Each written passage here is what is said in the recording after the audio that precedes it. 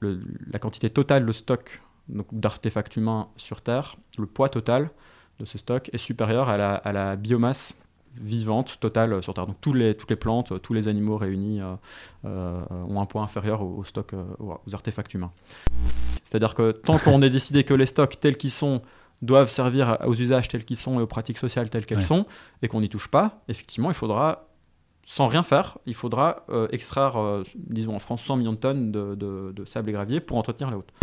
Pour faire 1 mètre d'autoroute, il faut 30 tonnes de sable et de gravier pour construire 1 mètre d'autoroute. Alors 1 mètre, alors évidemment c'est large de 20 mètres, hein, mais après en plus il faut du bitume, il faut d'autres choses, mais rien que de sable et de gravier. C'est un peu comme toujours, quoi. On est alarmiste, on a l'impression qu'il n'y en aura plus, et en fait, pour le dire très simplement, aujourd'hui on extrait encore du sable, alors pas en rivière en Ile-de-France, parce que c'est interdit, mais du sable donc sur les bords des rivières d'Ile-de-France. Ça se fait encore aujourd'hui. Donc ça va pas, le gisement, alors qu'ils avaient dit en 65 qu'il n'y en aurait plus en 85, ils ont dit en 75 qu'il n'y en aurait plus en 90, ils ont dit en 90 qu'il n'y en aurait plus en 2015, etc. Donc en fait, je pense que ces alarmes, elles servent aussi à contrer les réglementations. À dire attendez, vous allez pas nous rajouter des contraintes réglementaires, alors que déjà il n'y a plus beaucoup de gisements et que si vous voulez qu'on construise, on en a besoin. On a besoin d'un accès au sable et au gravier.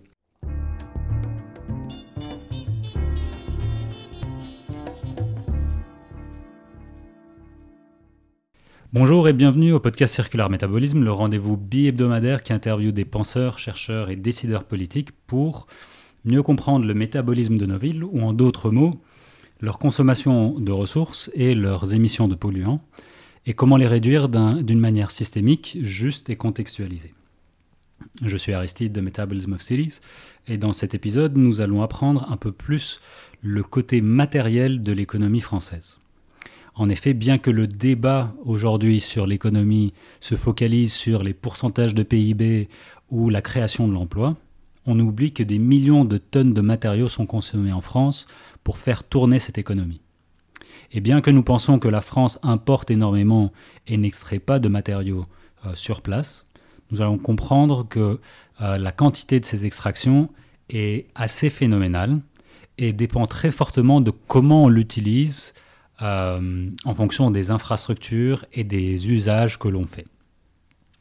Pour parler de ce sujet assez mal connu en France, j'ai le plaisir de parler avec Nello Magalhães, chercheur à l'Institut de transition environnementale à Sorbonne Université. Dans son travail, il étudie de manière historique l'extraction des matériaux de construction, les acteurs économiques associés et comment nous utilisons ces matériaux dans l'économie française. Je vous invite également de continuer la discussion après cet entretien-ci, que ce soit en commentaire ou en envoyant des mails à Nello ou à moi-même, pour continuer ce débat. Voilà, bonjour Nello et bienvenue au podcast. Bonjour, merci pour l'invitation. Peut-être juste de manière anecdotique, avant de se lancer dans ce sujet-là, tu as évidemment un passé assez impressionnant parce que tu n'as pas commencé par faire une thèse dans ce domaine-là, tu en as déjà une dans un autre domaine. Ouais. Est-ce que tu peux expliquer un peu ton passé et de comment ça se fait que tu t'es intéressé dans ce domaine après avoir fait une thèse en mathématiques ? Alors, effectivement, je n'ai pas de formation en sciences sociales ni en histoire. Je suis mathématicien, j'ai fait donc licence, master et thèse en maths à Paris. Et vers la fin de ma thèse en maths, j'en avais marre des maths. Et je m'intéressais beaucoup aux sciences sociales, à l'économie politique en particulier. Et j'ai pu, grâce à l'EHESS, où nous nous trouvons d'ailleurs, intégrer un master de sciences sociales d'économie politique hétérodoxe, ici à l'EHESS. Je dis j'ai pu parce que l'EHESS accepte en fait des profils comme moi, c'est-à-dire des gens qui ont fait des sciences dures et qui s'intéressent aux sciences sociales. Alors, lors de ce master, en fait, moi je m'intéressais aux questions environnementales et j'étais très très frustré parce que l'économie politique, telle qu'on me la présentait, en fait, traitait des enjeux environnementaux de façon assez abstraite et assez lointaine. Et j'ai découvert les analyses des flux de matière et les questions de métabolisme par différents séminaires. et notamment le séminaire de Christophe Bonneuil et Jean-Baptiste Fressoz, qui a été un peu une épiphanie dans mon parcours.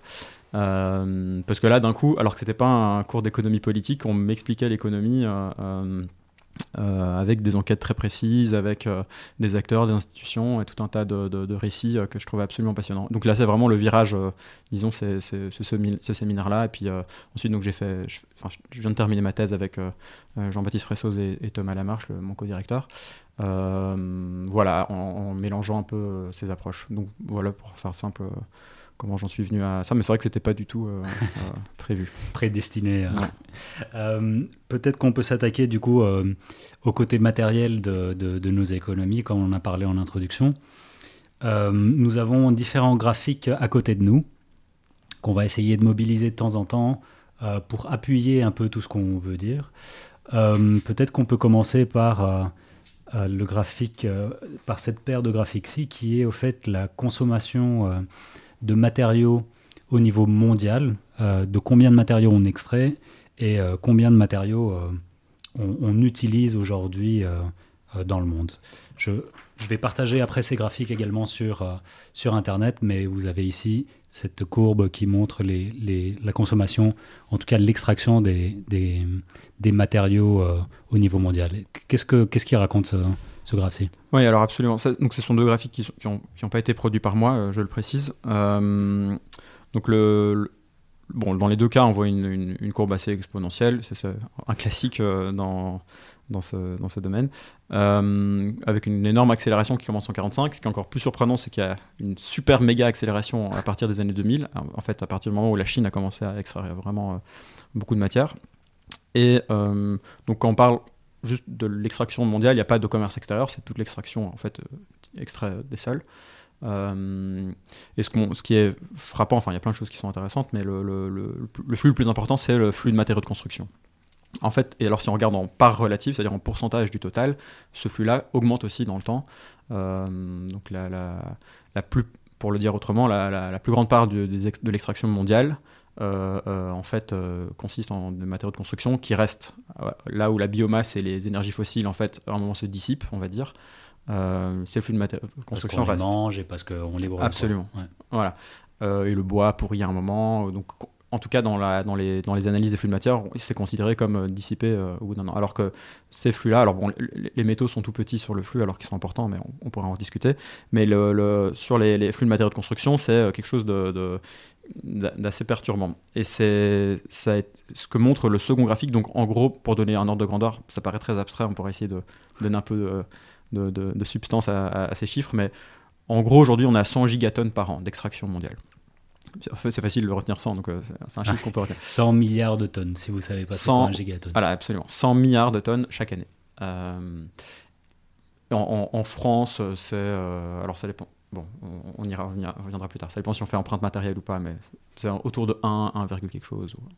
Alors, le deuxième graphique, alors là, c'est une modélisation, parce qu'on voit que la courbe elle est toute lisse, donc c'est pas possible que ce soit des données historiques. Celui-là présente les stocks, et précisément les stocks de matière en fait ont augmenté plus vite que les flux de matière. Alors ça s'explique parce que...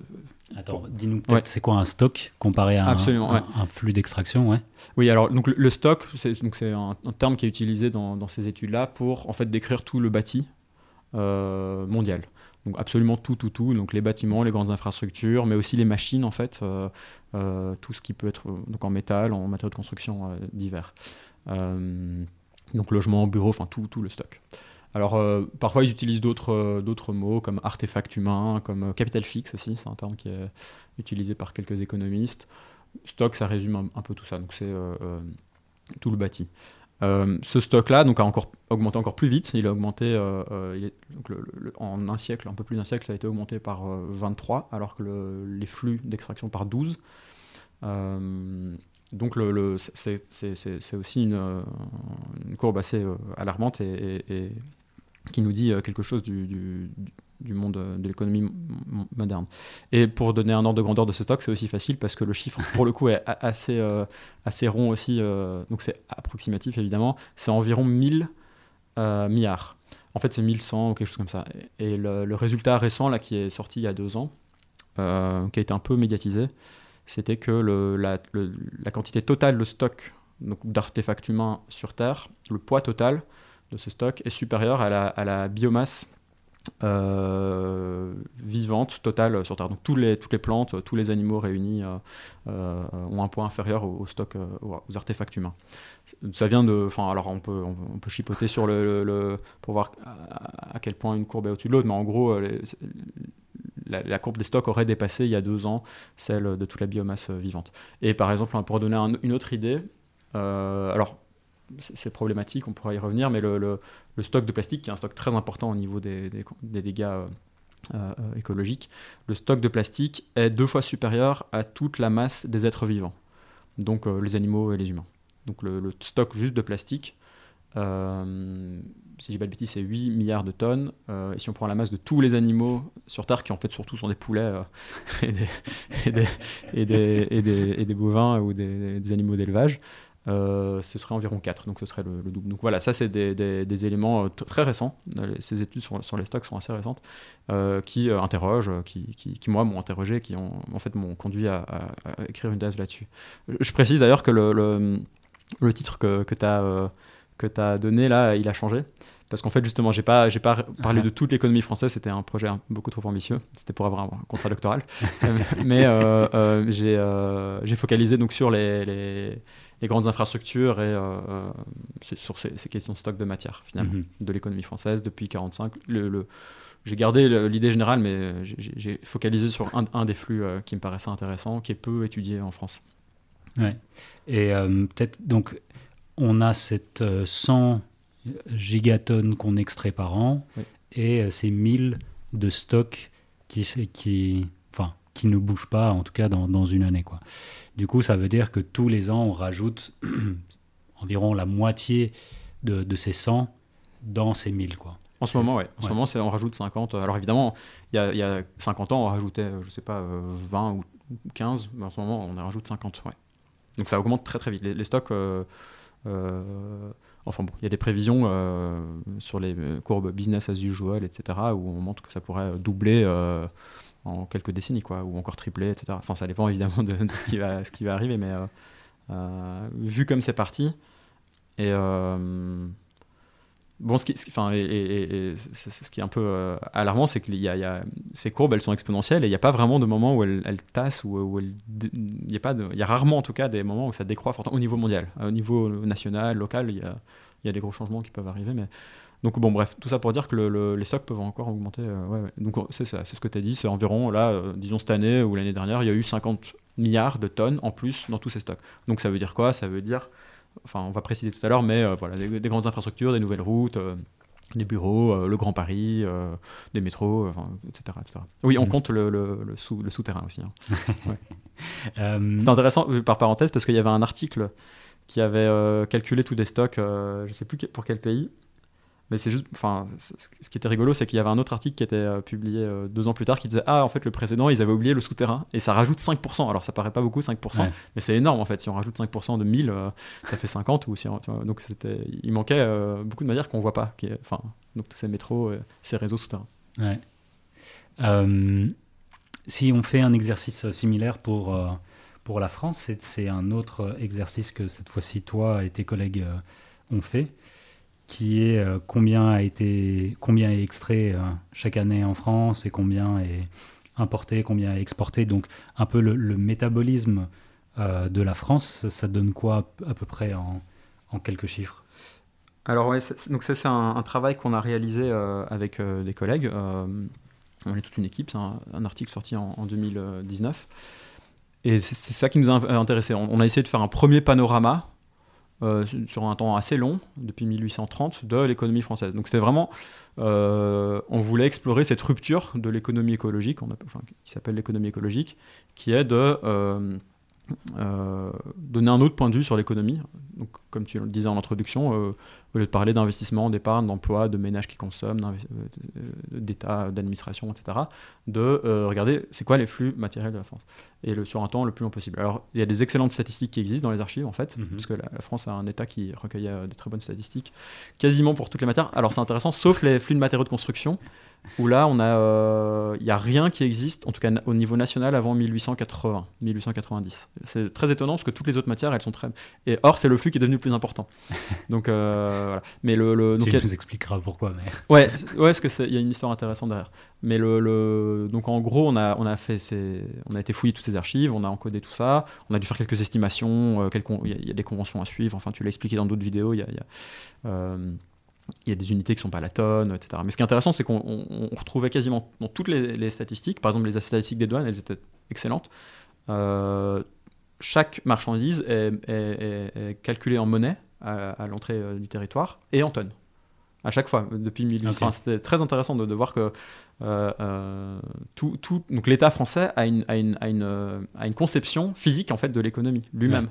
Parce que toutes ces statistiques, donc quand je dis l'État français, c'est parce que c'est le ministère de l'Industrie, le ministère de l'Agriculture, en tout cas les différentes administrations de l'État, les douanes, etc., qui conçoivent l'économie aussi comme quelque chose de physique. Et en fait, dans l'histoire de la pensée, ça a été souvent le cas. Les physiocrates, les premiers économistes avaient une conception très physique de l'économie. Ça a disparu en fait plus tard. Avec les néoclassiques, comme on les appelle, le courant dominant, qui aujourd'hui revient un peu dessus, mais en tout cas pendant une longue époque, c'était complètement absent de toutes leurs considérations. Donc on a été trouver toutes ces statistiques. On a réussi à avoir des très bonnes données annuelles pour le commerce extérieur. Après, pour les autres, c'était vraiment trop compliqué. Donc, on avait un point tous les 10 ans jusqu'à 45. Et puis après, on avait annuel aussi pour l'extraction domestique. Donc, ce qu'on a pu voir, c'est que... le fait le plus frappant, alors il y avait vraiment évidemment des tonnes de choses à raconter, hein, et nous ce qu'on voulait faire, c'était, parce qu'on a ce parti pris de sciences sociales, c'était de construire une histoire de ces courbes. Ouais. C'est vraiment quelque chose auquel moi je tiens très fort. Il y a toute la partie descriptive, collecte de données, etc., qui est déjà très longue et très compliquée, mais passionnante aussi. Et après... qu'est-ce qu'on en fait, qu'est-ce qu'on peut en tirer, qu'est-ce qu'on peut en dire, et surtout comment on en est arrivé là, comment les expliquer. Et donc, il y avait trop de choses à raconter. On a choisi quelques éléments. Et ce qui nous a paru le plus intéressant, c'était le commerce extérieur. Donc, de voir que... Alors, en fait, on pouvait comparer avec d'autres pays, parce qu'il y a des études longues sur d'autres pays. Il y a pour le Japon, la Russie, les États-Unis, Angleterre, et peut-être Allemagne, je ne me rappelle plus. Tchécoslovaquie, sûrement. Tchécoslovaquie, ouais. Donc on pouvait se comparer à d'autres pays. Et ce qui était frappant pour la France, c'est que la France importe toujours plus de matière qu'elle en exporte. Toujours. Depuis 1830. C'est pas vrai pour tous les autres pays. Le Royaume-Uni a par moment exporté énormément de charbon et donc était exportateur net. Les États-Unis aussi ont parfois un peu plus exporté qu'importé. La France, elle a plus un profil comme le Japon, qui est une île qui a peu de matières premières. Le Japon importe tout le temps aussi un pays qui est un importateur net. Et en fait, l'histoire qu'on a construite avec les copains historiens, c'est l'histoire d'un parasite. L'économie française comme un parasite qui, en fait, depuis presque 2 siècles, se nourrit de la matière du reste du monde pour se développer, etc. Donc voilà, c'est un point de vue qui marche pas pour tous les pays riches. C'est un point de vue qui paraît banal, mais encore une fois, c'est pas vrai pour l'Australie, c'est pas vrai pour le Canada, c'est pas vrai, qui sont des pays très extractifs. Ouais. Enfin, qui sont surtout très exportateurs, quoi. Très exportateurs. Donc voilà, c'était... Alors après, il y a plein d'autres choses à raconter. On peut voir des transformations intéressantes, y compris au sein du commerce extérieur, les énormes importations de pétrole, qui sont le fait majeur du commerce extérieur. Mais il y a des plus petits flux qui sont intéressants aussi. Par exemple, on voit très bien quand la France devient exportateur net de biomasse. C'est-à-dire, en fait, la France, grande puissance agricole, qui en fait était importatrice de biomasse jusqu'aux années 50-60. Et à partir de ce moment-là, il y a des bouleversements importants dans l'agriculture, mécanisation, des intrants divers et variés. Et la France se spécialise dans l'exportation de produits agricoles. C'est le seul type de matière où la France est exportatrice nette aujourd'hui. Sinon, pour tout le reste, la France dépend du reste du monde. Pour toutes les matières, la France, en termes nets. Parce qu'évidemment qu'elle exporte des produits métalliques et d'autres choses, mais en termes... Donc ça, c'était un des enseignements de cet article. On racontait plein d'autres choses, mais ça nous semblait... c'est un premier article, première présentation physique de l'économie française qui demande à être complétée. C'est ce que j'essaie de faire dans d'autres travaux, de compléter ce premier. Il y aurait d'autres choses à raconter, enfin sur les métaux, par exemple. La France a longtemps extrait du minerai de fer de son territoire, très longtemps, avait une grosse entreprise, industrie sidérurgique, etc.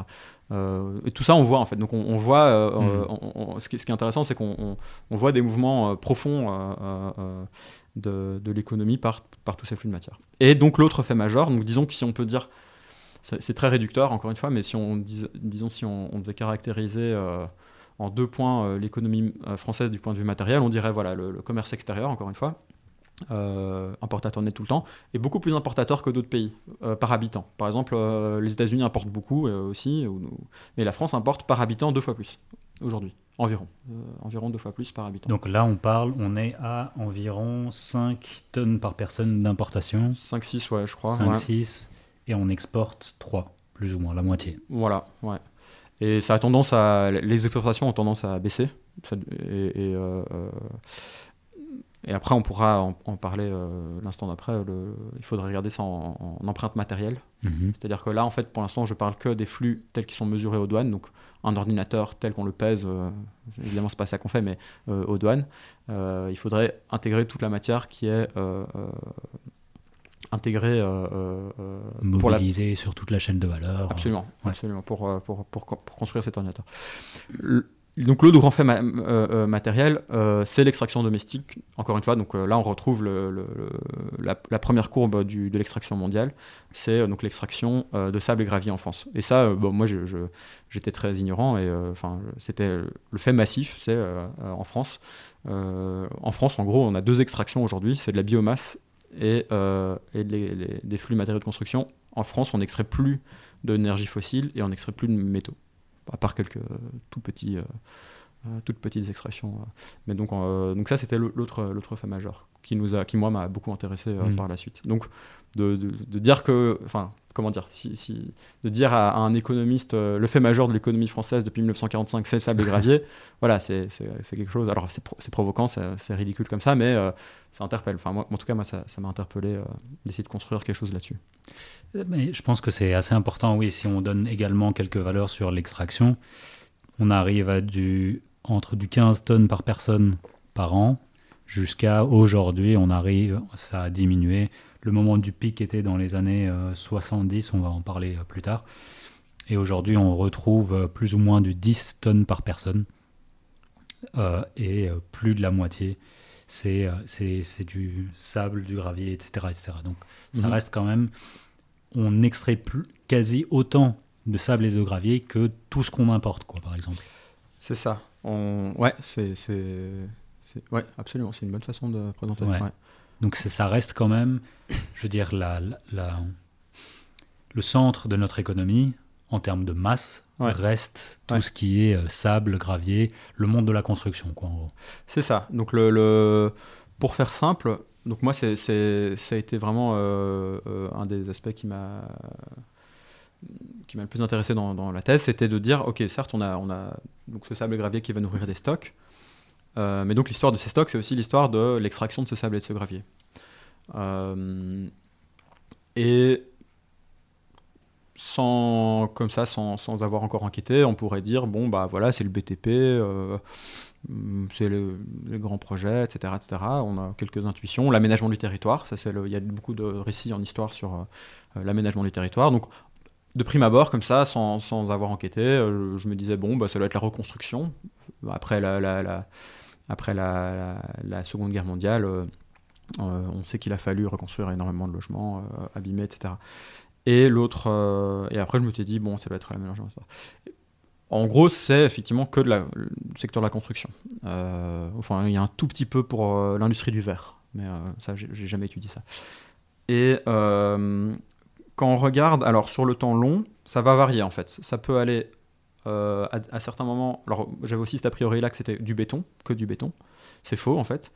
Pendant alors évidemment, c'est beaucoup de béton, hein, clairement. C'est énorme.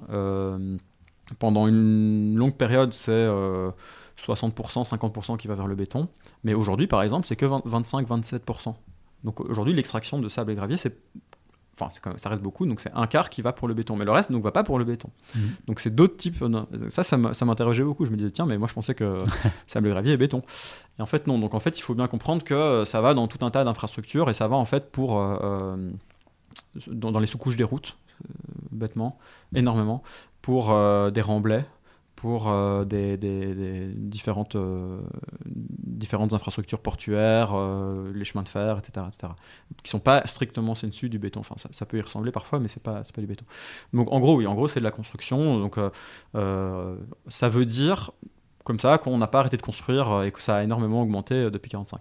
Mais ce qui m'a beaucoup intéressé, ce que j'ai appris en enquêtant, c'était de voir que j'étais influencé par d'autres articles évidemment, c'était de voir que c'est pas que la nouvelle construction, c'est pas que parce qu'il y avait quelque chose qui était paradoxal, quand on voit les courbes on se dit mais en fait c'est étonnant, est-ce qu'on construit autant aujourd'hui que dans les années 60 ou dans la grande reconstruction de la France alors qu'on a l'impression... Ouais, quand on regarde autour de nous, est-ce que ça se cache quelque part Voilà, et alors en fait une énorme partie de ce flux d'extraction va venir servir à de la réparation, à la maintenance, à de l'entretien des routes surtout.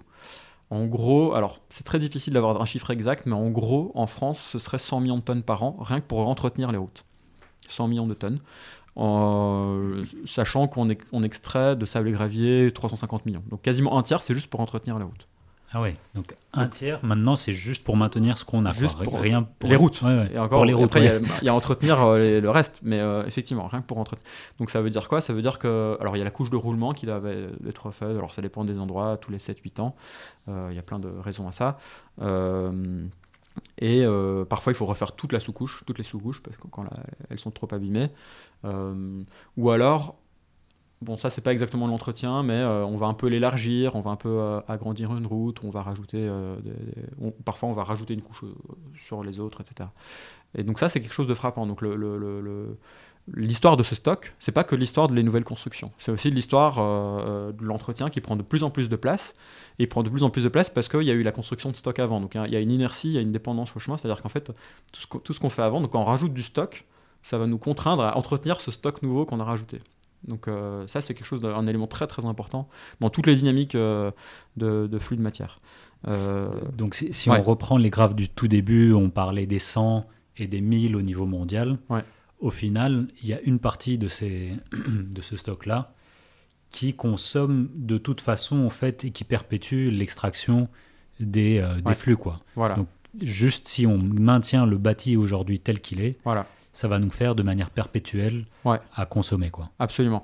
Alors, c'est exactement ce que tu dis, avec un détail important, c'est que modulo les choix politiques. C'est-à-dire que tant qu'on ait décidé que les stocks tels qu'ils sont doivent servir aux usages tels qu'ils sont et aux pratiques sociales telles qu'elles sont, et qu'on n'y touche pas, effectivement, il faudra, sans rien faire, il faudra extraire, disons en France, 100 millions de tonnes de sable et gravier pour entretenir les routes. Mais c'est modulo, quand on ne change rien, qu'on décide pas de changer l'usage de ces stocks. Si on décidait d'arrêter de faire circuler, alors je vais mettre les pieds dans le plat tout de suite parce que c'est l'exemple le plus parlant que j'ai trouvé dans ma thèse. Si on cessait de faire circuler des camions de 44 tonnes qui vont traverser la France jour et nuit, en toute heure, en toutes circonstances, eh bien, on aurait beaucoup moins besoin de réparer ces routes. Voilà, pour faire très simple.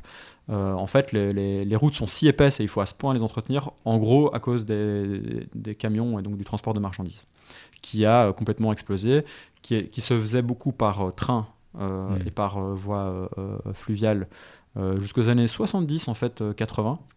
Et une fois que la grande infrastructure a été prête, une fois que les autoroutes et les grandes routes nationales ont été modernisées, entre guillemets, à ce moment-là, on a fait passer des camions en toute heure, en toutes circonstances, partout.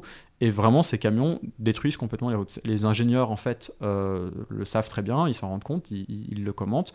Mais comme ils vont toujours naturaliser les besoins, c'est-à-dire ils vont toujours dire il faut faire circuler du camion, il faut faire circuler des marchandises, sinon on va tuer l'économie. Il y a toujours ce discours-là. C'est pour ça que je me suis toujours intéressé au flux mis dans des rapports sociaux, dans des discours et dans des représentations. Donc là, c'est un très bon exemple.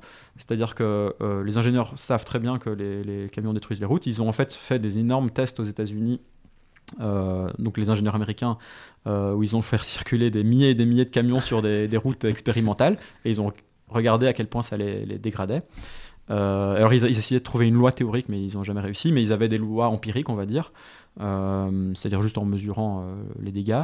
Et en gros ce dont ils se rendaient compte, c'était que selon le type de revêtement, alors parce qu'évidemment on peut avoir des revêtements plutôt en béton, plutôt avec du bitume ou d'autres choses, on avait un impact qui était exponentiel au poids. Exponentiel, ça veut dire que... Et l'exponentiel, c'était minimum 4, 6, 8 ou 12 parfois. Donc ça veut dire que si on fait passer une voiture de 2 tonnes plutôt qu'une voiture d'1 tonne déjà, donc simplement de doubler juste le poids de la voiture, ce qui par parenthèse est intéressant avec les véhicules électriques qui sont aujourd'hui beaucoup plus lourds qu'une voiture classique, fin de la parenthèse, mais si on double par exemple le poids d'une voiture, si c'est puissance 4 disons, ça veut dire qu'on multiplie par 16 l'impact. Ça, c'est juste en doublant. Donc, par rapport à 44 tonnes, c'est totalement délirant. Donc, ils le savent très bien. Et en fait, ce qui est intéressant, c'est que tout le monde le sait. Quand je regarde les débats, alors c'est des débats très précis sur est-ce qu'on va moderniser le réseau national dans les années 60, à l'Assemblée, au sein de l'administration des routes, au sein des ponts et chaussées. Il y a même des sénateurs qui disent, en fait, un camion, c'est 1 million de chevaux. Et donc ils se rendent compte, mais ils naturalisent les besoins. Ils disent oui, mais c'est ça l'économie moderne, on en a besoin, sinon on va tuer les territoires, ils pourront plus être alimentés par les camions, etc. Et donc c'est vraiment un point important. Donc tout de suite on voit qu'il y a un choix politique, donc il y a un choix de qu'est-ce que va devenir ce stock, et à ce moment-là ils disent ok, on va épaissir toutes les routes nationales, on va les élargir, et on veut que les camions puissent circuler. Alors quand je dis en toutes circonstances, c'est vraiment ça, parce qu'en fait, le défaut du réseau de l'époque, c'était que les camions ne pouvaient pas passer l'hiver. Parce que l'hiver, ils allaient détruire les routes, parce que les routes absorbent l'eau, le gel, enfin, elles absorbent, après avoir absorbé l'eau, elles gèlent, et ça détruisait les routes lors de périodes de gel et dégel. Bref, donc en fait, tout simplement, ils mettaient des barrières de dégel, ils appellent ça.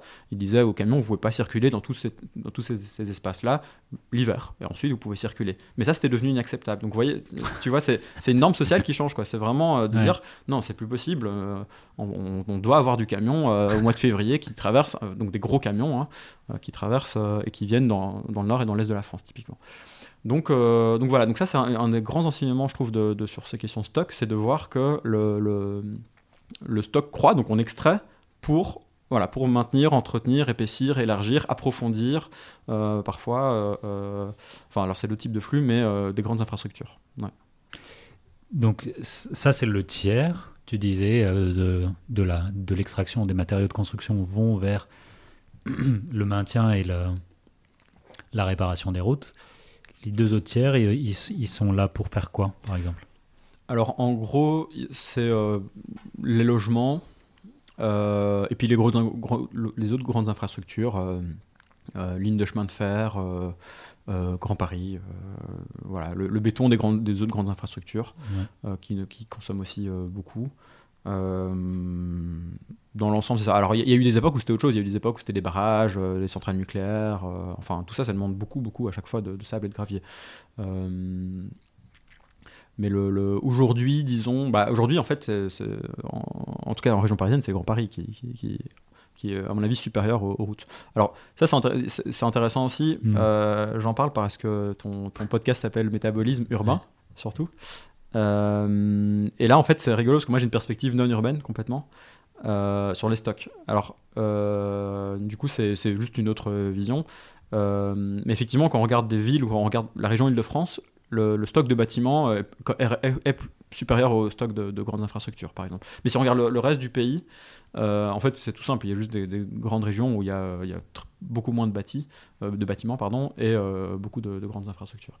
Donc, il y a des calculs qui existent pour Paris sur le stock, et on sait que sur Paris, il y a plus de bâtiments, donc logements, bureaux, que de routes. Ça, c'est des calculs qui ont déjà été faits par Vincent Augiso. Donc voilà, oui, les 2 autres tiers, c'est de la construction classique. L'entretien, alors j'imagine qu'il y a une part aujourd'hui qui sert à la réhabilitation de logements, des choses comme ça, mais je connais moins. En fait, tout ce qui est bâti urbain, je connais beaucoup moins. Mais effectivement, il y a une part qui sert à ça. Et puis, ouais, dans l'ensemble, c'est ça, ouais. Donc on parle de 300 millions de tonnes par an. Ça vient d'où tout ça ?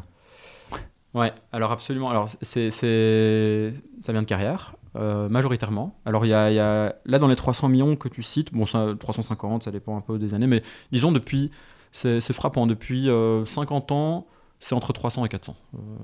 Ça baisse parfois, ça a baissé depuis 2008, et là ça repart à la hausse depuis 2-3 ans. Enfin peut-être pas l'année Covid, mais du fait du Grand Paris. Et puis là, il y a des nouveaux projets de grandes infrastructures que Macron prétend lancer, on va voir. Mais donc ça vient de Carrière. Et aujourd'hui, je le dis avant d'oublier, ça vient aussi pour environ 25-30 millions quand même, de sous-cyclage justement d'anciens stocks. Donc il y a une boucle qui grossit, qui est aussi très intéressante, qui montre que le stock est un enjeu clé aussi de toutes les questions de déchets, qui va donc de bâtiments qu'on va détruire plutôt que de réhabiliter, ou tous ces couches de roulement qu'on va venir refaire entièrement, ou d'autres choses de démolition. Qui avoisine les 25 millions. En fait, on va venir concasser jusqu'à faire du petit gravier avec ces déchets. Et en fait, ça vient alimenter effectivement le nouveau stock, mais c'est du sous-cyclage, quasiment toujours. Enfin, il y a vraiment, parfois, il y a du greenwashing des grandes industries ou quelques petits cas expérimentaux où on arrive à réutiliser vraiment, à faire un vrai recyclage de ces déchets. Mais en général, c'est en fait pour du remblai ou pour des choses sous les routes ou dans des zones logistiques, portuaires, etc. etc. Alors, les carrières, c'est quoi ? Elles ont complètement changé avec toute cette histoire. Une carrière en 1900, une carrière en 1850, une carrière en 1950, une carrière aujourd'hui, ça n'a vraiment rien à voir. En fait, c'est vraiment, quand j'ai étudié ça, je trouve ça passionnant. Ouais. Donc, ce que je pense, quand je pensais à une carrière, avant qu'on discute ensemble, c'était un trou où on vient creuser dedans. Ouais. C'est un peu je sais pas où est-ce que ça peut se situer, un peu importe, plein milieu de quelque part, à côté d'une montagne certainement, on vient, on creuse, et voilà, ça c'est du sable et du gravier, quoi. Ouais, alors aujourd'hui c'est plutôt ça. Donc on appelle ça des carrières de roches dures. En fait, on va tout simplement concasser. Alors selon le diamètre qu'on veut, on aura des gravillons, parfois une espèce de sable, etc. Donc aujourd'hui, c'est majoritairement ça. Le type de géologie, en fait, c'est du calcaire. On peut en trouver absolument partout. On peut aussi faire. Il y a deux types de roches dures. Enfin, ça c'est un peu des détails, mais c'est pour dire que c'est éruptif et au calcaire. En gros, on en trouve un peu partout en France. Donc il n'y a pas de problème du tout de gisement de roches dures. Il y en a partout. Sauf vraiment quelques micro-zones en Bretagne. Il y a quelques endroits où il n'y a pas beaucoup de roches calcaires. Ça, c'est le cas aujourd'hui. Et sauf que pendant une énorme période qui m'a intéressé, là, de l'après-guerre à 93, les carrières, on n'appelle pas ça exactement des carrières. Enfin, en tout cas, la profession n'appelle pas ça des carrières. Elle appelle ça des gravières, des balastières ou des sablières. Et en fait, ça se fait en rivière. Donc, en gros, on extrait tout simplement en draguant les sédiments de la rivière, qui forment un excellent sable pour le béton. Un excellent petit gravier pour le béton. Il n'y a quasiment pas à concasser. Parfois, c'est déjà tout prêt. Donc, ça coûte beaucoup moins cher aussi. Il ne faut pas tirer à la mine. Il ne faut pas aller sur un front de taille, concasser de la roche dure. Donc, ça demande moins de machines, moins d'énergie, etc. Donc, c'était parfait. C'est recommandé par l'administration. Et en fait, c'est facile, ça coûte pas cher. Les quelques machines existent. Et donc, c'est en rivière qu'on va extraire la plupart du sable et du gravier en France depuis 1945. Et c'est une histoire qui est intéressante parce que, pour plein de raisons, mais le sable et le gravier ont une valeur très faible, une valeur monétaire très faible. Encore une fois, ça ne demande pas grand-chose pour être extrait. Et du fait qu'elles ont une valeur, que c'est une matière qui a une valeur faible, le coût de transport est très important en comparaison. Et donc, il y a un peu une convention dans la profession. Donc, j'explique pour comprendre tout ça. J'ai dû lire en fait toutes les statistiques, toutes les données de la profession, les journaux de la profession, donc du patronat du sable et du gravier, aussi beaucoup les ponts et chaussées, le patronat des travaux publics et d'autres choses. Et la profession a une convention, et je dis que c'est vraiment une convention parce qu'ils ne le prouvent jamais, mais c'est toujours répété, c'est quelque chose qui est répété pendant des décennies au point de devenir une vérité. Ils disent transporter du sable et du gravier, ça fait transporter sur 30 km, ça fait doubler le prix. Donc c'est plus intéressant d'aller au-delà de 50 km ou 60 km, c'est pas intéressant de transporter du sable et du gravier. C'est comme ça, on ne sait pas qui dit ça, on ne sait pas si c'est vrai. C'est le patronat. Alors, on ne sait pas si c'est vrai, alors on ne savait pas si c'est vrai, mais j'ai trouvé une enquête, alors j'ai vraiment fouillé beaucoup, il y a une chercheuse qui a fait un calcul pour voir, mais alors elle fait sur une seule carrière, donc c'est pas représentatif, etc. Et elle trouvait que c'était moins important que ce qu'eux prétendaient. Il me semble que ça augmentait de 40% après 30 km, alors qu'eux disaient que ça doublait, donc c'était pas... Enfin, bref. Mais ce qu'il faut retenir là-dedans, c'est que ça doit... Dans l'idée, ce qu'il faut retenir, c'est que il peut y avoir des carrières partout et ça peut être rentable. Et en fait, il doit y avoir des carrières partout pour que ce soit rentable. Enfin, en gros, la cartographie des carrières en France, c'est assez uniforme. Relativement. Parce que justement, comme on va aller en rivière, en fait, ça va aller suivre les rivières. Mais il peut y avoir des points tous les 20-30 km sur une rivière, ou même plus rapprochés que ça. C'est encore plus intéressant parce qu'on peut avoir une petite entreprise, une PME, avec quelques salariés, quelques machines, qui peut être tout à fait rentable, même à côté d'un énorme molosse du BTP, parce qu'en fait, tant qu'elle est sur son territoire rentable, elle est plus compétitive que l'autre, malgré que l'autre soit beaucoup plus important financièrement. Donc, ce qui est là où je veux en venir, c'est que l'histoire des carrières en France, c'est une histoire, pendant longtemps, alors aujourd'hui c'est beaucoup moins vrai, mais ça a été pendant longtemps une histoire de PME, de petites carrières. Il peut y en avoir partout. Il y en avait, alors pour donner quelques chiffres, il y en avait 12 000 dans les années 40-50. Aujourd'hui, il y en a 4 000. Mais il y a eu une énorme concentration malgré tout. Donc aujourd'hui, il y a les très grandes multinationales du BTP qui ont toutes, en fait, elles ont des filières, elles ont en général une filière entière. Elles ont les carrières le sable et gravier, du ciment, des camions pour transporter ça. Elles ont des entreprises de fondation, des entreprises d'autoroute, des entreprises qui font les couches de roulement. Enfin, bon, elles ont un peu tout, mais elles ont des carrières, toutes. Et aussi les entreprises qui construisent, les entreprises qui mettent, de l'immobilier et tout ça quoi. Ouais, c'est vraiment hyper impressionnant. Je veux dire, si on regarde les entreprises les industries cimentières, elles ont un peu tout. Vinci, vraiment, je suis pas du tout spécialiste, mais j'avais un peu cherché sur internet. C'est une entreprise qui a à peu près des activités dans tout le monde du BTP, vraiment de la fondation profonde aux activités géotechniques, la recherche, etc. Donc aujourd'hui, les grandes multinationales ont des énormes carrières très, très industrialisées, très mécanisées, qui produisent 1,5 million, 2 millions de tonnes par an, une carrière. Donc ça existe aujourd'hui. Donc on a une forte concentration, mais on a quand même encore des milliers de petites carrières qui produisent 100 000 tonnes par an, 150 000, etc. Mais avant, c'était beaucoup plus le cas. Donc c'était vraiment une histoire de PME. Donc ça, je trouvais ça intéressant parce que ça vient... interroger une idée que moi j'avais, que je m'étais dit bon bah oui, c'est l'histoire de Bouygues, c'est l'histoire du BTP, voilà, il y a eu c'est une histoire de grandes multinationales qui ont fait des grandes infrastructures. Et en fait on voit que c'est pas tout à fait vrai. On voit que donc en fait typiquement ils vont construire une autoroute, ils vont construire la 6, une des premières grandes autoroutes de liaison. En fait ils vont aller chercher toutes les petites carrières proches de l'autoroute. Et ça va vraiment être des PME, quoi. Ça va vraiment être des petites PME. Donc on a une histoire, alors moi j'appelle ça d'un extractivisme ordinaire. Pourquoi ? Donc parce qu'on a des carrières un peu partout, des milliers, donc c'est quelque chose d'assez diffus aussi, qui au final est massif, parce qu'on est arrivé à des 400 millions de tonnes par an à certaines années, extraites, et qui est fait par des acteurs relativement petits, inconnus, qui ouvrent une carrière juste pour un chantier d'autoroute, après la ferme, des choses comme ça. Donc, et cette histoire d'extractivisme ordinaire a comme caractéristique d'être une histoire alluviale, surtout. Ce qui est très étonnant, parce que vraiment, si on disait à un Carrier de 1900, dans 60 ans, la grande carrière de France, ce sera la Loire, il aurait été assez surpris probablement.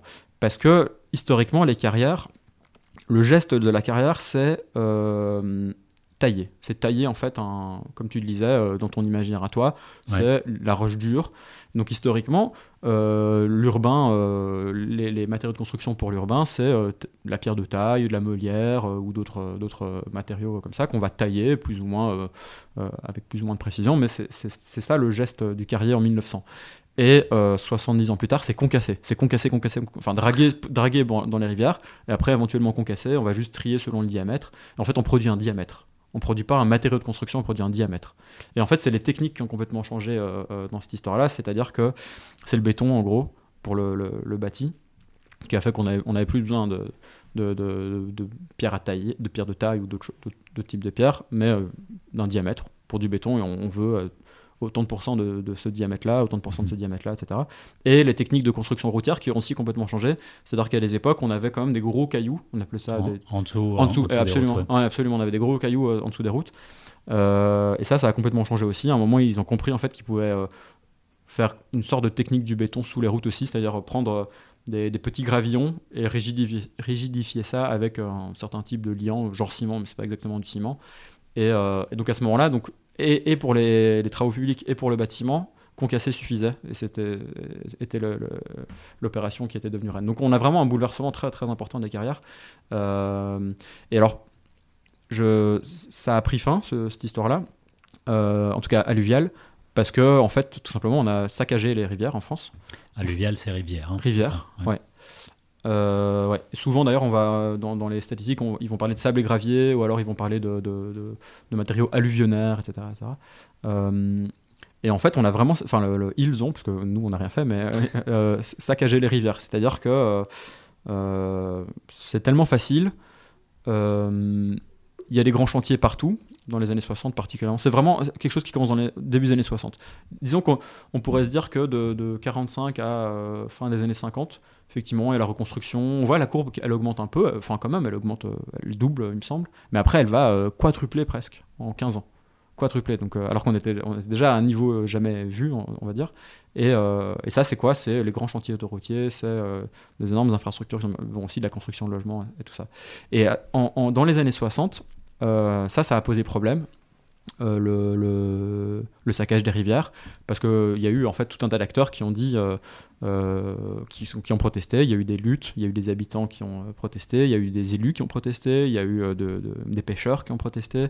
Donc il y a une tension qui augmente autour de ces espaces-là, avec y compris les ingénieurs qui s'inquiètent, parce qu'en fait, ils se rendent compte qu'ils sont en train de vider les rivières de leur matière. Et ils se disent, ah zut, typiquement en Île-de-France, c'était le cas le plus brûlant dès le milieu des années 60, où ils s'inquiètent très fortement. Ils se disent, en fait, là, il nous faut à tout prix de la matière, il va falloir aller chercher plus loin, ça va être coûteux, et ils commencent à faire la prospective sur comment trouver assez de matière, en fait, pour nos projets d'aménagement, d'urbanisme et de grande construction.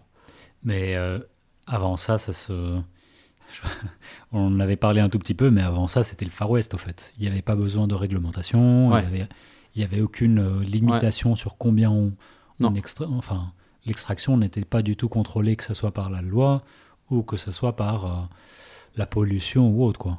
C'est ça, c'est quelque chose de vraiment frappant. En fait, quand on regarde cette histoire-là, cette histoire de dégâts, de lutte, en fait, on cherche à comprendre comment ils ont pu en fait, aller extraire partout. Et en fait, la législation, elle est hyper libérale, c'est un laisser-faire total. C'est-à-dire qu'au mieux, il faut aller déclarer au maire d'une commune qu'on va ouvrir une carrière. Et ils ne le font pas tous.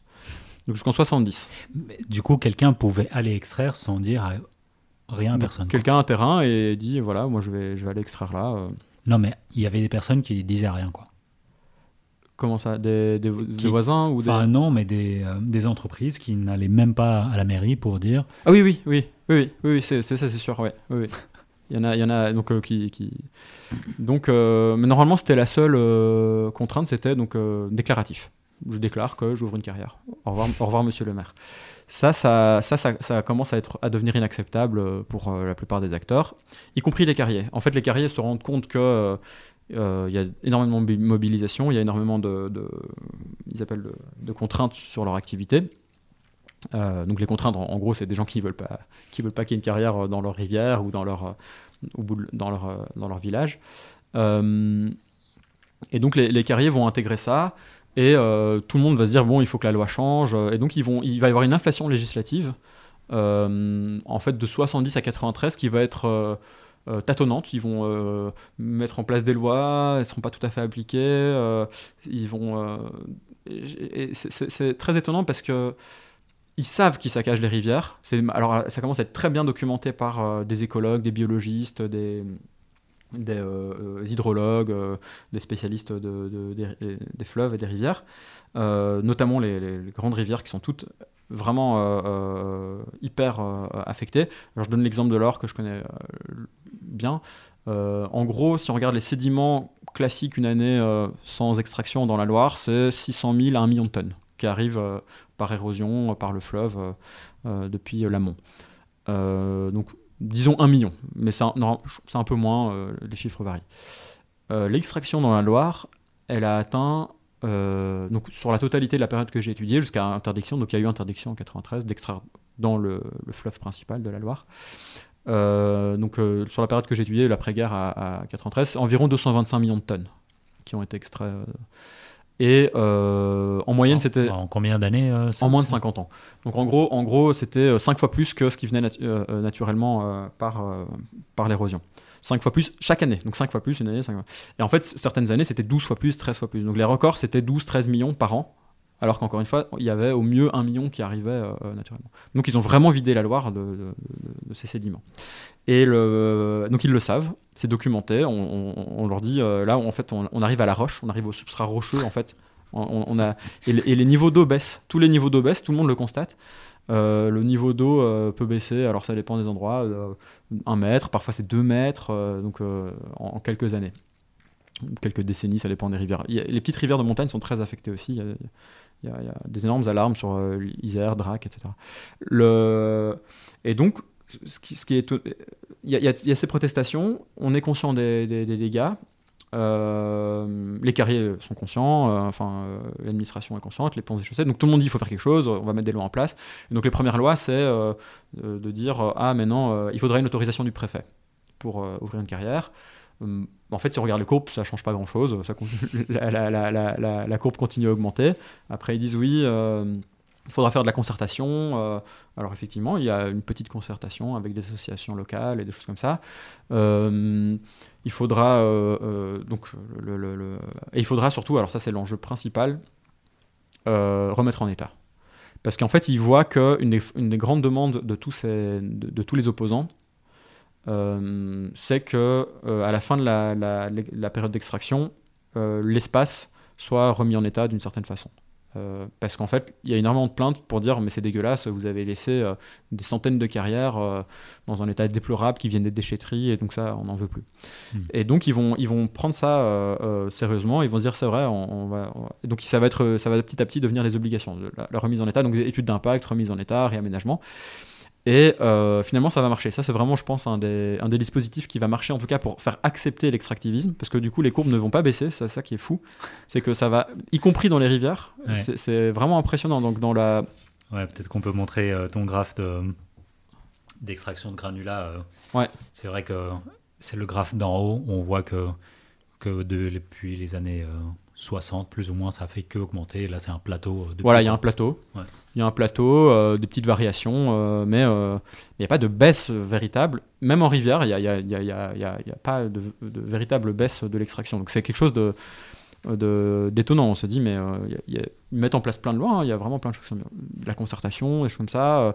En fait, ça fait que accompagner, légitimer l'extractivisme, et ça ne fait jamais baisser le niveau d'extraction. Et en fait, ça s'explique très simplement, c'est que, encore une fois, ils veulent bien discuter, ils veulent bien remettre en état, ils veulent bien faire des études d'impact, faire des épais dossiers pour demander une autorisation. Mais c'est toujours soumis aux besoins. Et tant qu'en fait ils disent oui, mais on doit bien répondre aux besoins. Il faut répondre aux besoins en matière. Et donc, en fait, c'est le verrou. C'est le verrou, c'est de dire, on va planifier même au niveau départemental le nombre de carrières qu'on va ouvrir, on va regarder comment elles vont être mises en état, etc., etc. Mais il faut quand même satisfaire nos besoins. Et donc, c'est vraiment, en fait, qui parle de ces besoins-là, qui mentionne ça? Est-ce que c'est les carriers? Est-ce que c'est le gouvernement? Qui arbitre sur ça? Un peu tous, hein. Les carriers ils s'en servent parce que pour eux ça les arrange. Ils disaient oui, mais enfin vous voulez 1 million de tonnes, pour qu'on vous les donne, il faut bien qu'on ouvre une carrière. Donc mais c'est surtout les différents gouvernements, les administrations. En fait, c'est quelque chose, c'est dans tous les débats, c'est un peu le grand absent. C'est-à-dire qu'en fait, ils le discutent même pas. C'est oui, on en a besoin, parce qu'on va faire l'autoroute, on a besoin de matière. Enfin, donc il y a une sorte d'évidence, parce qu'évidemment, mais c'est propre à leur activité. Ils vont pas remettre en cause le fait qu'on va construire des autoroutes ou des routes ou d'autres choses. Enfin, c'est pas donc ça se comprend. Je veux dire, moi, je me mets à leur place et voilà, c'est leur métier. Ils essaient de trouver de la matière, ils essaient de faire en sorte que ça se passe bien. Et donc, quand même, en 93, ils vont interdire l'extraction en rivière. Dans le lit mineur, on appelle ça, donc c'est vraiment en rivière. Donc on peut extraire sur le côté, donc on appelle ça le lit majeur. Donc si tu veux, quand un fleuve est en crue, ou il y a des périodes où il y a des sédiments qui peuvent un peu s'éparpiller, enfin en tout cas au cours de l'histoire, qui peuvent aller s'éparpiller tout autour d'un fleuve. Donc typiquement dans la plaine d'Alsace, en fait on peut extraire du bon sable et du bon gravier un peu partout hors de la rivière. Ça reste du sable et du gravier alluvionnaire, même s'il n'est pas au fond d'une rivière. Mais donc en fait ils ont enfin interdit en 93 d'extraire dans le fond des rivières. Mais après énormément de débat. Et au niveau agrégé national, en fait c'est juste que la roche dure a pris le relais. Donc là c'est les carrières traditionnelles dont tu parlais qui en fait ont commencé à être de plus en plus importantes. Il y a aussi le fait qu'on a un peu moins besoin de béton aujourd'hui en proportion, et que le sable de rivière alluvionnaire donc sert surtout au béton. Et donc en fait les roches dures ont pris le relais, et un tout petit peu, donc comme je le disais, de recyclage, sous-cyclage et de matériaux qui viennent de déchets divers. Et enfin, quand on parle de ces quantités qui sont quand même assez faramineuses, parce qu'on oublie souvent qu'on extrait autant en France et en Europe et dans le monde, quand on parle de pétrole, on parle souvent de pic de pétrole, on parle souvent de pénurie à venir, etc., etc. Est-ce qu'il y a des discussions pareilles qui se font dans le monde de la construction? Il va nous manquer du sable, il va nous manquer des gravats, on va plus pouvoir construire demain. Oui. Alors, moi, je peux donner un chiffre parce que je ne l'ai pas encore donné. Donc, au total, l'extraction de sable et gravier en France, c'est de 48, j'ai pris 48, 47, je ne sais plus. Enfin, mais de toute façon, c'est l'ordre de grandeur qui va nous intéresser. De 48 à 2018, c'est 20 milliards. 20 milliards de tonnes. Donc, on extrait 20 milliards de tonnes rien que pour du sable et le gravier. Rien que de sable et le gravier.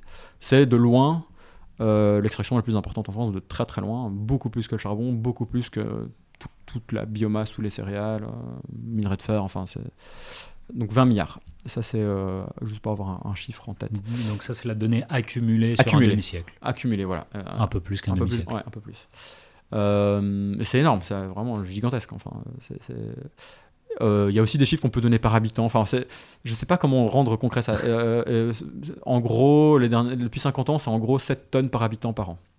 Donc on peut dire, toi, tu consommes 7 tonnes par habitant, ou c'est 20 kilos par jour. Donc aujourd'hui, est-ce que tu as mangé tes 20 kilos de sable et gravier avec un bol comme ça. 20 kilos. Donc c'est un sac de... Voilà. Bon, c'est un peu ridicule, ces comparaisons, mais ça donne peut-être quelque chose d'un peu plus concret, peut-être, je sais pas. J'ai toujours du mal à faire comprendre aux gens c'est quoi ces tonnes. Pour donner encore un chiffre, après j'arrête avec ces données-là, mais j'essaye de faire en sorte que ça parle un peu plus. Pour faire 1 mètre d'autoroute, il faut 30 tonnes de sable et de gravier pour construire 1 mètre d'autoroute. Alors 1 mètre, alors évidemment c'est large de 20 mètres, hein, mais après en plus il faut du bitume, il faut d'autres choses, mais rien que de sable et de gravier. Enfin bon, après il y a d'autres comparaisons comme ça. Et on a une idée des kilomètres et des kilomètres d'infrastructures qui existent, enfin d'autoroutes. Oui, bien sûr. Il y a 12 000 kilomètres. 12 000 kilomètres. D'autoroute, ouais. Donc si on fait 12 000 fois 30... Fois 30 000, parce que j'ai dit 30 pour 1 mètre. Oui, c'est ça. Ouais, c'est 30 000 tonnes, c'est ça? Oui, 30 000 tonnes par kilomètre, du coup. Ouais, c'est ça. Du coup, ça... Ça, c'est rien que pour les autoroutes. Ouais, ça, c'est que les autoroutes. Et ça, c'est sans compter, encore une fois, les flux d'entretien, etc. Donc, c'est juste en imaginant qu'on les ait construits et qu'on n'y ait plus touché. Ouais. C'est le flux qu'auraient demandé les autoroutes, absolument. Alors, tu me demandais par rapport aux questions de pics, de gisements, etc. Ouais. Alors, il y a... Cette question de sable gravé, moi ça m'avait intéressé parce qu'il y avait eu une série d'articles, et notamment un documentaire assez bien sur Arte, qui parlait du sable, une matière rare, ou je sais plus c'était quoi le titre, mais c'était quelque chose comme ça. Et puis différents articles qui parlaient de pénurie de sable dans quelques pays et de difficultés par rapport à ça. Et ça m'avait frappé, je m'étais dit waouh, c'est dingue, j'avais pas pensé à ça. Et en fait, en gros, la réponse c'est non, il y a pas de il y a pas de problème de gisement, il y en a beaucoup. Ce que j'essaye de mettre en évidence dans mon travail, c'est que cette question des gisements, elle est aussi alors c'est un peu banal quand on y pense, mais elle est aussi politique. C'est-à-dire qu'en fait, les ingénieurs ils vont commencer à faire des inventaires de tous les gisements de France dans les années 60. Mais vraiment de toutes les rivières, kilomètre par kilomètre, ils vont aller explorer tous les gisements possibles, y compris en mer. Par parenthèse, on extrait du sable et du gravier en mer depuis 50 ans en France. Et ils veulent le relancer, de façon périodique, il y a un plan de relance de l'extraction de sable marin. Donc ils font leurs inventaires. Et en fait, ce qui est intéressant, c'est que dans les années 60, ils disent on n'en a plus que pour 20 ans, en Île-de-France par exemple. Dans 20 ans, il n'y aura plus rien, on ne pourra plus extraire de sable dans les rivières d'Île-de-France. Qui dit ça ? Les ponts et chaussées. Okay. Les ingénieurs des ponts et chaussées. Ouais. Alors c'était un petit peu le bureau des mines, le BRGM, mais surtout les ponts et chaussées qui vont faire des inventaires. C'est intéressant parce que là, il y a au niveau des administrations ou des corps d'ingénieurs, d'habitude les ponts et chaussées, c'est pas trop eux qui s'intéressent Enfin, c'est pas tout à fait vrai ce que je dis. Ça les intéressait au 19e aussi, mais là vraiment, ça a pris une ampleur chez eux parce qu'ils étaient à la tête de grandes administrations, la direction des routes, et ils avaient les grands projets à entreprendre, et donc ils se sont spécialisés dans les inventaires de gisements. Et ils vont cartographier, faire des centaines et des centaines et des centaines d'études. Et ils sont alarmistes, ils disent vraiment bientôt on n'a plus de sable quoi. Et donc là je me disais waouh, mais en fait c'est fou. Sauf qu'en fait on voit bien que c'est un peu comme toujours quoi. On est alarmiste, on a l'impression qu'il n'y en aura plus, et en fait pour le dire très simplement, aujourd'hui on extrait encore du sable, alors pas en rivière en Île-de-France parce que c'est interdit, mais du sable sur les bords des rivières d'Île-de-France, ça se fait encore aujourd'hui. Donc ça va pas, le gisement alors qu'ils avaient dit en 65 qu'il n'y en aurait plus en 85, ils ont dit en 75 qu'il n'y en aurait plus en 90, ils ont dit en 90 qu'il n'y en aurait plus en 2015, etc.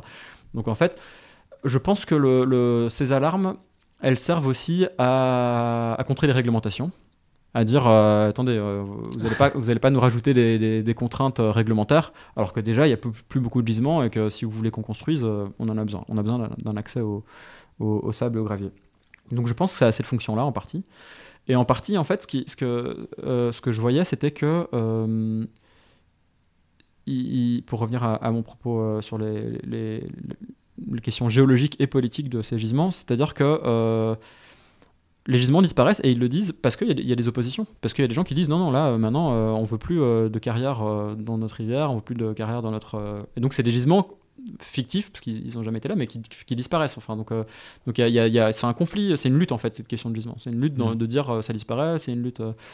Et d'ailleurs, les ponts et chaussées, par exemple, peuvent aussi se plaindre de l'urbanisation. Ils peuvent se dire, en fait, l'urbanisation va nous faire perdre des bons gisements. Surtout dans les années 60, quand ils extraient encore beaucoup en rivière, ils détestent en fait. Alors là, c'est un paradoxe total parce que c'est la construction qui a besoin de sable et de gravier et la construction qui, sur les bords des rivières, par exemple, qui va stériliser. Ils n'arrêtent pas d'utiliser ce mot, les bons gisements en rivière. Mais donc, en gros, de ce que je alors en France, clairement il n'y a aucun problème de gisement, et à l'échelle mondiale ça peut arriver dans quelques pays en fait, des cités-états, des micro-pays qui ont des difficultés. Voilà, en fait il y a eu les gisements ont quand même été clairement affectés, par exemple en France. Clairement, en fait, quand ils arrêtent l'extraction en Loire, il y en a qui disent, parmi les ingénieurs, bon, de toute façon, il reste plus grand-chose, quoi. Ils avaient extrait tellement que... Donc c'est vrai, il y a un caractère objectif au gisement. Il a clairement en grande partie disparu, mais voilà, ils ont été prendre de la roche dure. Et donc le fait qu'il y ait de la roche dure et qu'elle serve quasiment on peut quasiment faire l'utiliser dans toutes les techniques de construction, fait qu'il n'y a pas de vrai problème de gisement. En France non, et dans très peu de pays je pense. La question c'est ça, la question aujourd'hui, donc souvent le patronat des carrières publie un livre blanc ou publie des prospectives, etc. Et ils vont encore dire attention, là, plus de réglementation, si vous voulez qu'on vous donne du sable et du gravier pour vos chantiers, il faut arrêter avec les réglementations. Les gisements, ça m'énuise, ça va être de plus en plus compliqué. Mais voilà, il faut bien comprendre que, en fait, c'est parce qu'ils ont effectivement des difficultés à ouvrir de nouvelles carrières, ils ont effectivement des difficultés à maintenir leur niveau élevé d'extraction. Mais géologiquement, en tout cas en France, il n'y a pas de problème de gisement. C'est un peu un mauvais signe, entre guillemets. J'en parlais avec Jean-Baptiste tout à l'heure. La même chose avec l'énergie. Malheureusement, on a un problème de surabondance plutôt que je pense de pénurie. Enfin, voilà, on a trop de charbon et on a trop de limites de pétrole en ce moment.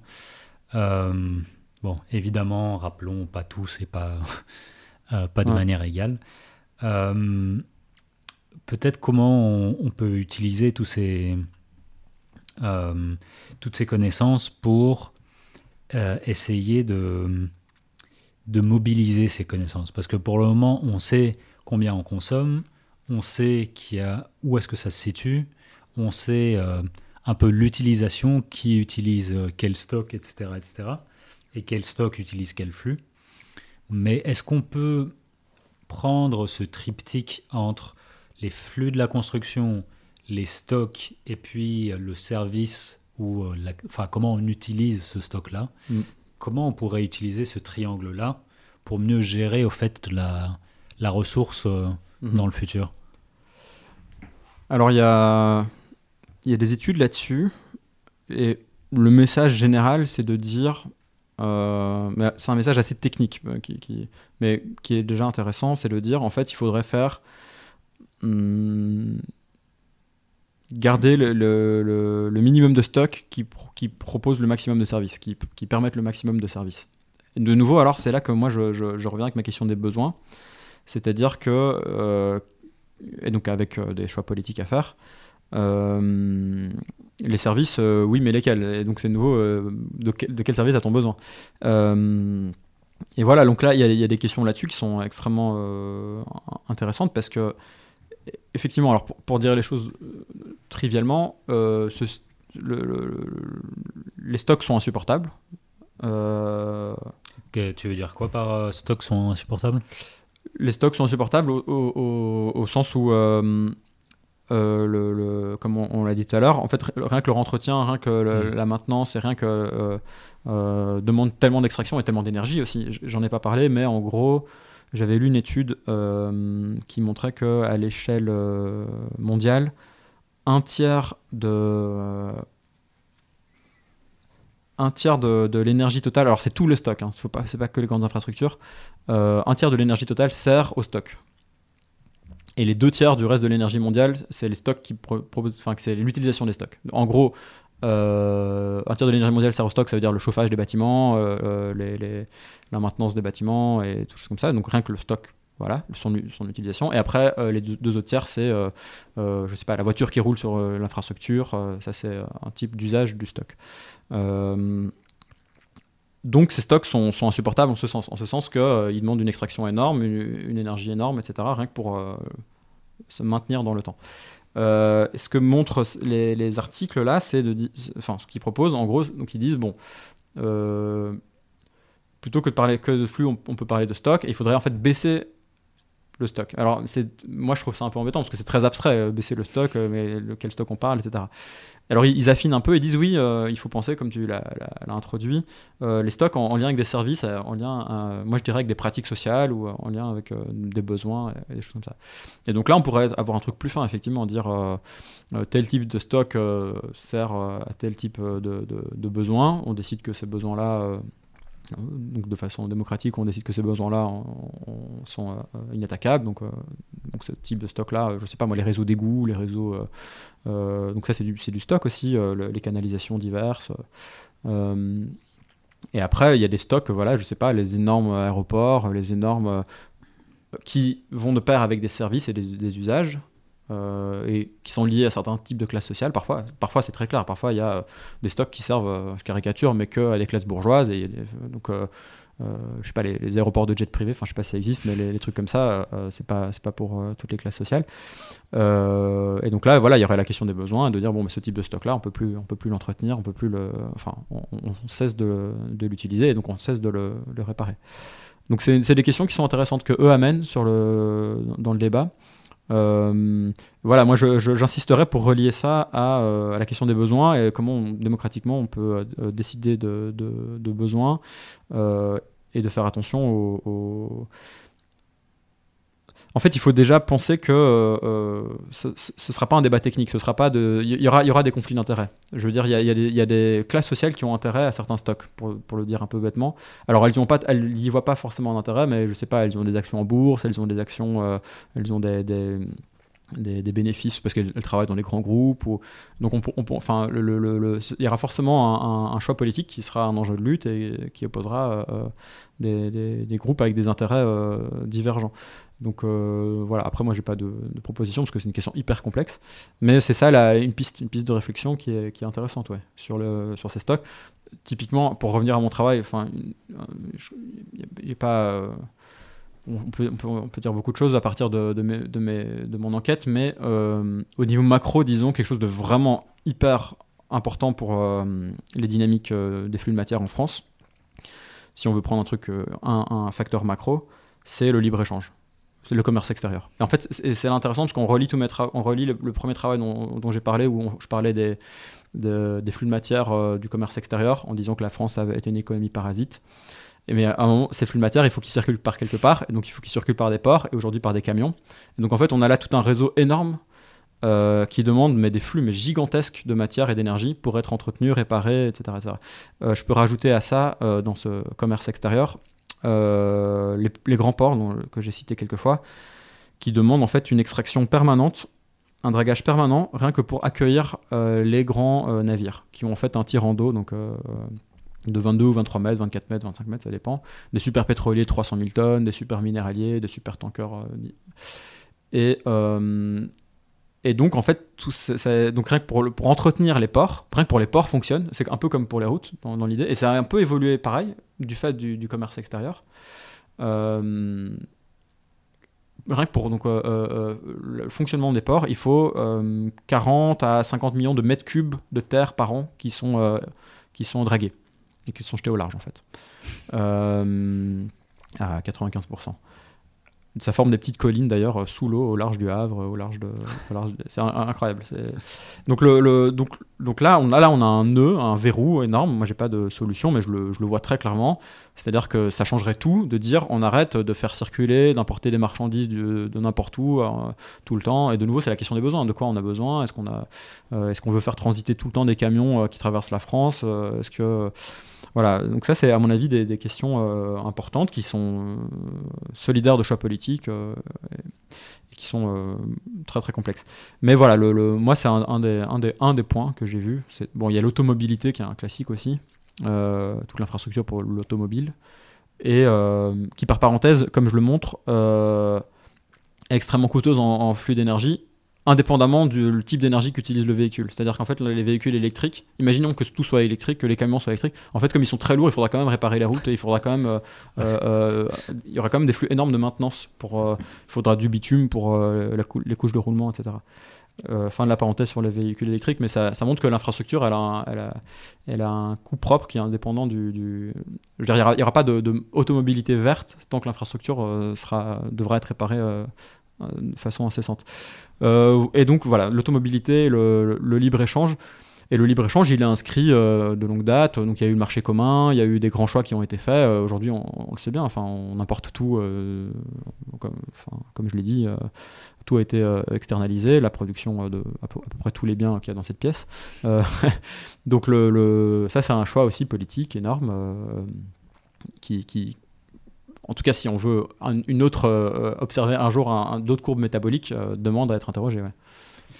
Et du coup, avant qu'on fasse cette discussion, tu avais synthétisé ce que tu viens de dire en relocalisant et ralentissant. C'est ça les deux mots importants peut-être? Bah ouais, alors je sais pas. Hein. Ouais, non. Non, là je signerai pas. Je sais pas. J'ai pas de. Relocaliser, c'est-à-dire. Enfin, là j'essaye juste de raisonner de façon purement logique, parce que encore une fois, j'ai pas du tout. Enfin, il y a des programmes politiques très bien, il y a des gens qui travaillent, il y a des gens qui militent. Moi, j'ai juste un regard, que j'essaye logique et cohérent et théorique. D'un point de vue purement logique, si on décide que le libre-échange c'est fini ou qu'on va faire complètement autre chose, qu'on va arrêter qu'on veut plus des gigantesques navires qui arrivent dans les grands ports français, qu'on veut plus de gigantesques tankers, qu'on veut plus des milliers et des milliers de camions qui circulent sur la route et qui détruisent la route, etc. De facto, je pense qu'il faudra relocaliser, mais ouais. Enfin, ça me paraît. Si on produit plus ailleurs, il faudra produire. Et donc, effectivement, avoir des flux qui seraient plus locaux, qui seraient transportés moins loin, et des choses comme ça, ouais. Ça me paraît logique. Après, je sais pas comment on fait, etc. Ça, c'est une question extrêmement complexe. Ouais, c'est ça que je dirais sur le relocaliser. Et sur le ralentir? Le ralentir à quel... Je pense que tu en parlais justement pour les routes et sur l'automobilité quand on avait parlé. Ah oui. Je sais pas quand j'en ai parlé, mais il y a une chose dans le ralentir, c'est dans la conception des infrastructures, c'est ça? J'imagine que c'était par rapport à ça, oui. Ouais, alors bon, c'est un peu moins important, mais enfin, c'est de nouveau un choix politique qui devient technique, qui devient métabolique. C'est-à-dire qu'en fait, quand ils décident de grands projets d'infrastructure, et quand ils décident d'une vitesse, par exemple, ils décident à un moment, donc 140 km/h par heure sur les autoroutes, ou quand ils décident donc ligne à grande vitesse à 200, puis à 300, etc. Ça change absolument tout au niveau métabolique. C'est-à-dire qu'en fait, il faut des trajets, des tracés qui passent, qui aient des courbes très particulières, des pentes très particulières. Ça demande des travaux de terrassement énormes, plutôt que d'épouser, disons, le relief tel qu'il est. Ça demande de faire de grands viaducs, ça demande de faire des... Donc c'est extrêmement... Enfin, bêtement, ils en parlent dans pas mal de débats. Passer de 120 à 140, ça change toutes les courbes, ça change toutes les pentes, ça change plein de choses. Et donc, ça rajoute effectivement des flux, du travail, des investissements très importants pour réaliser ces infrastructures. Donc, donc, de ce point de vue-là, en fait, ça exige, in fine, c'est ce que je voyais dans mon travail, ça exige, in fine, qu'une infrastructure puisse passer sur tout type de sol en toute saison. C'est-à-dire qu'elle soit insensible au gel, tout à fait. En fait, ça exige que l'infrastructure devienne totalement indépendante des sols et des territoires qu'elle traverse. En fait, ça fait de l'infrastructure quelque chose hors sol. Et pour ça, en fait, c'est vraiment ça que ça demande. Parce qu'il faut ils peuvent pas dire on va éviter tel endroit parce que c'est marécageux, parce que c'est pas un bon sol. En fait, la courbe, le type de courbe exigé pour ces vitesses demande à passer partout. Et donc, en fait, ce qu'ils vont faire, c'est qu'il y aura des travaux de terrassement énormes. Et ils vont, en gros, mettre des coulis de ciment. Ils vont mettre, en gros, faire un faux sol, construire un nouveau sol très épais, parfois plusieurs mètres, sur lequel va reposer la ligne de chemin de fer ou l'autoroute, des choses comme ça. Donc de ce point de vue-là, effectivement, c'est un enjeu politique aussi. Voilà. Est-ce qu'il y a des derniers sujets qu'on n'a pas touchés et que tu aimerais parler? Non. Sur les flux de matière, non. Sur quoi tu vas t'occuper à partir de maintenant Alors... Je vais continuer à travailler sur ces questions de stock, probablement. J'aimerais bien avoir quelques idées, des pratiques sociales qui sont associées, avoir quelques quantifications de quelques types de stocks, essayer de j'aimerais bien peut-être focaliser sur les ports, par exemple. C'est quelque chose qui m'a beaucoup intéressé, que j'ai pas pu approfondir. Métabolisme des ports. Alors il y a toute une littérature que tu connais probablement. Peut-être avancer un peu là-dedans. Voilà, j'ai pas mal d'idées. On verra lesquelles je mets en priorité. Est-ce que tu as peut-être un ouvrage à nous recommander ou un truc qui serait intéressant, que ce soit un film ou un article ou un livre qui pourrait un peu perpétuer un peu ou continuer l'approfondissement dans ce domaine-là? Dans ce domaine-là, alors, j'ai une idée de livre, mais ça n'a rien à voir. Non, enfin, ça n'a pas rien à voir, Non, mais mais c'était un très bon livre que j'ai lu il y a quelques mois, qui s'appelle L'invention du colonialisme vert, de Guillaume Blanc, que je recommande, super. Et sur les flux de matière, non, qu'est-ce que j'ai lu récemment Moi, j'aime bien les perspectives historiques, j'aime bien les travaux. Donc, j'aimais bien, peut-être que c'est pas connu de tous, l'ouvrage de Sabine Barle sur l'invention des déchets urbains, où elle plonge dans le 19e siècle et elle montre tous les boucles qui existent autour de Paris, sur tout un tas de déchets. Je trouve ça vraiment passionnant comme perspective. Voilà. Carrément. C'est vrai que, bon, Sabine, elle a été invitée il y a 1 ou 2 ans, je pense, au podcast. 2 ans ou 3 ans, ouais, je sais plus. Donc, malheureusement, on n'a pas parlé de ce sujet-là, mais voilà, ça reste toujours passionnant. N'hésitez pas aussi de regarder sur Internet, vous allez trouver des vidéos de Sabine expliquant tous ces domaines-là. Bah voilà, merci beaucoup Nello. Bah, merci à toi. Merci également à vous toutes et tous d'avoir écouté ou regardé jusqu'au bout. Si vous avez d'autres questions, s'il y a des choses qui vous ont marqué aujourd'hui, n'hésitez pas à nous les partager, que ce soit en commentaire, que ce soit en mail. Et puis on vous dit à dans 2 semaines pour une autre conversation. Merci. Merci.